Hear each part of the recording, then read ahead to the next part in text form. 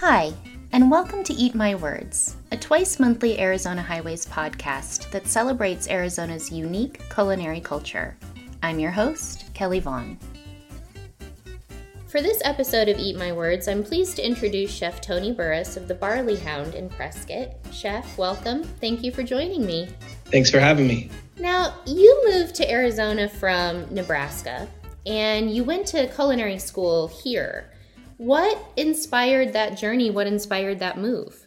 Yeah, so I moved from Nebraska in 2000, where I decided to go back to college. I came out to Prescott because of Prescott College, which is a small liberal arts kind of environmental school around the community. We're known as hippies and dirty hippie people.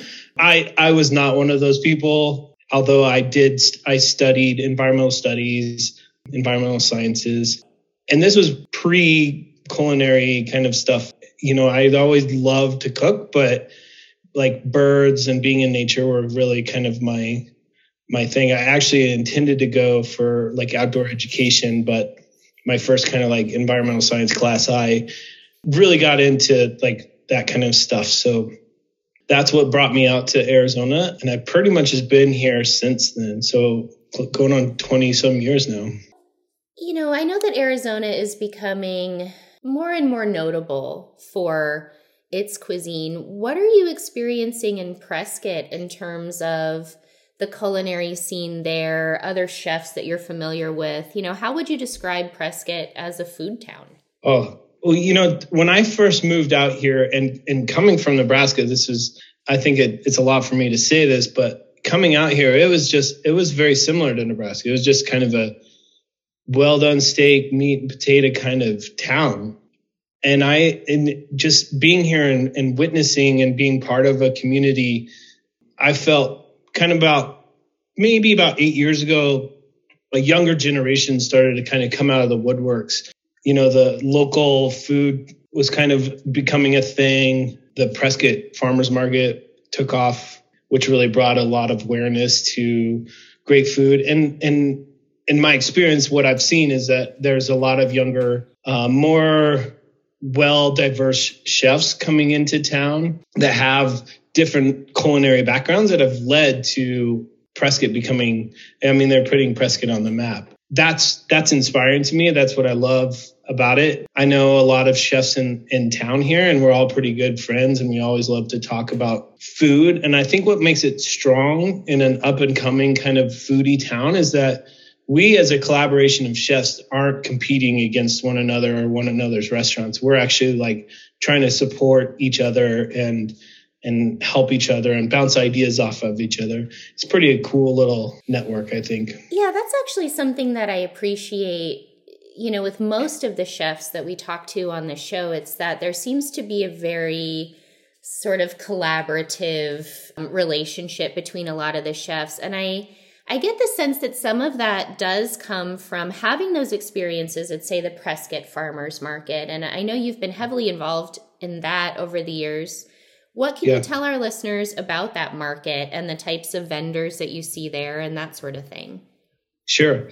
Well, I'll go back to kind of what we were just talking about, too. One of the things that I've recognized is that I think in the middle of the pandemic, the food service industry really took a big hit, and us chefs that really wanted to continue being a part of that career and a part of that pathway is that's what really brought us together, is because there was no other way. We couldn't have employees. We couldn't, do certain things. We couldn't have restaurants open. And so I think that's really what tightened it up. And that's kind of like what I've seen here in Prescott is that tight knit has really grown strong in the last kind of couple of years. That being said, I think the Prescott Farmers Market, it has grown exponentially in the last 10 years with farms, with outreach programs. They're in the process of building a commissary kitchen that's also going to run and operate as a food hub. Every year they do a farm to table dinner where local chefs are selected to create a great dining experience. It's one of the bigger fundraisers here in the community. And I think their support for restaurants and chefs is extraordinary. They do a lot of connecting the dots between restaurants and farms.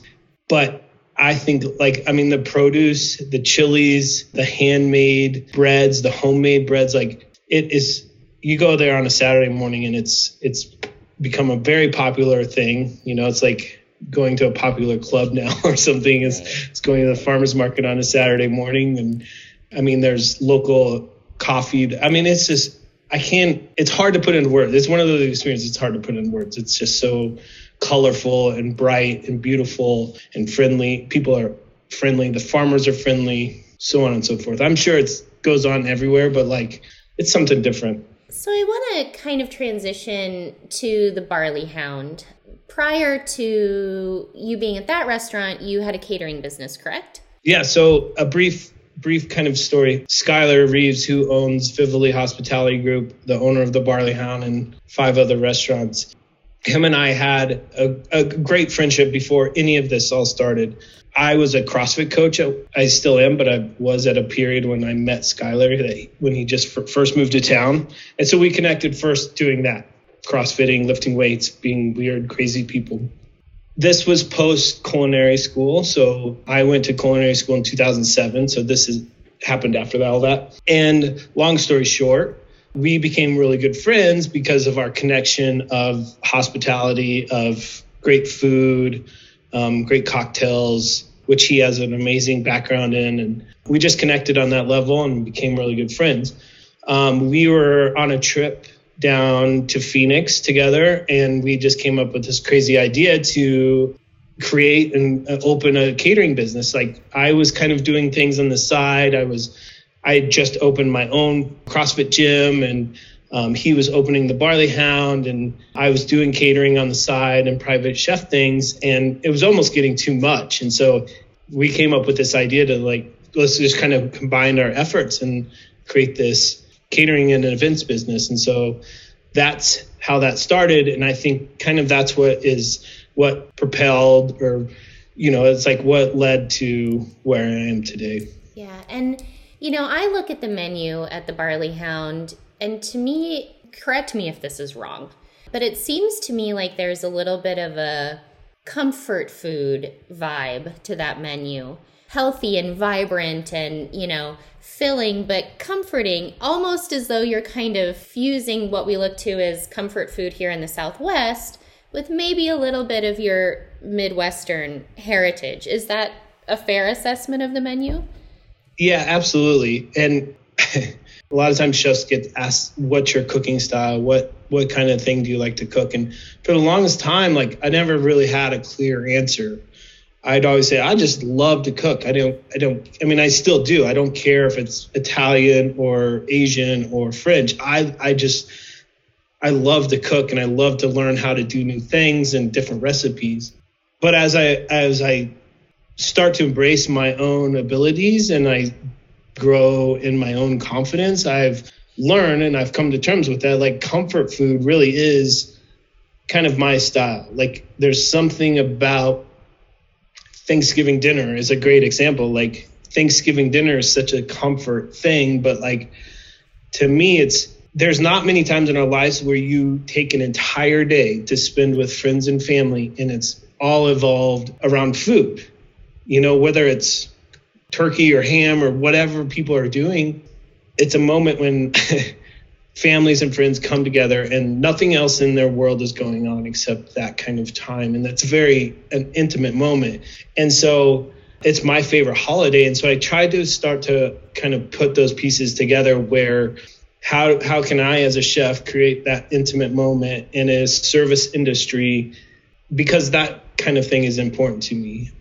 I get inspired by listening to other chefs tell their stories, because I don't feel like I had the same experience as some of them had. They've opened restaurants and failed and all these things, but it inspires me to let me allow myself to tell my story too, which is, in the end of the day, is no different than a lot of other people's. So this might be a difficult question, but, in the magazine world, we kind of identify, all right, this is our reader, this is our customer.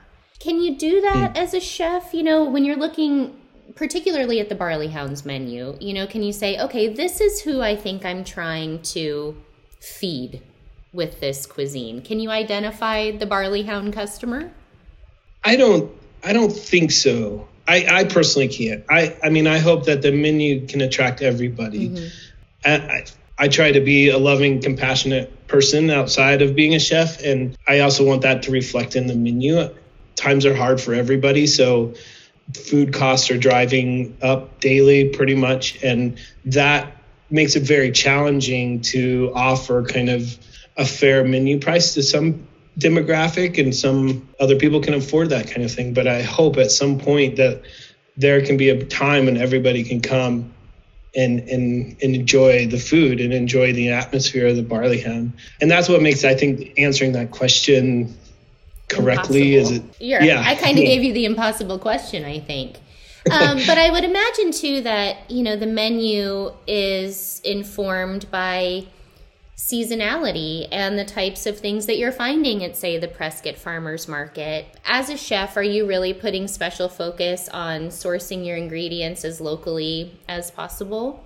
Yeah, I do my best to be honest. Sometimes it's really challenging to have the farmers are also making a living. And so maybe their volume of a certain produce is probably not maybe on their, maybe it's not a cost effective for them to sell 20 pounds of tomatoes to me every week. But what is fun about, especially up here in Prescott, it's like, it's almost like year round, you can get fresh produce and vegetables. And what I have a big vision and plan to do is, especially with this food hub coming open, is that it's going to be downtown. It's a couple blocks away. They're opening up doors to allow restaurants to come in and order more of a quantity of things, because they're going to be the hub to where they are drawing in multiple farmers to do a bigger order for things. I'm also on the board for the farmers market, so it's kind of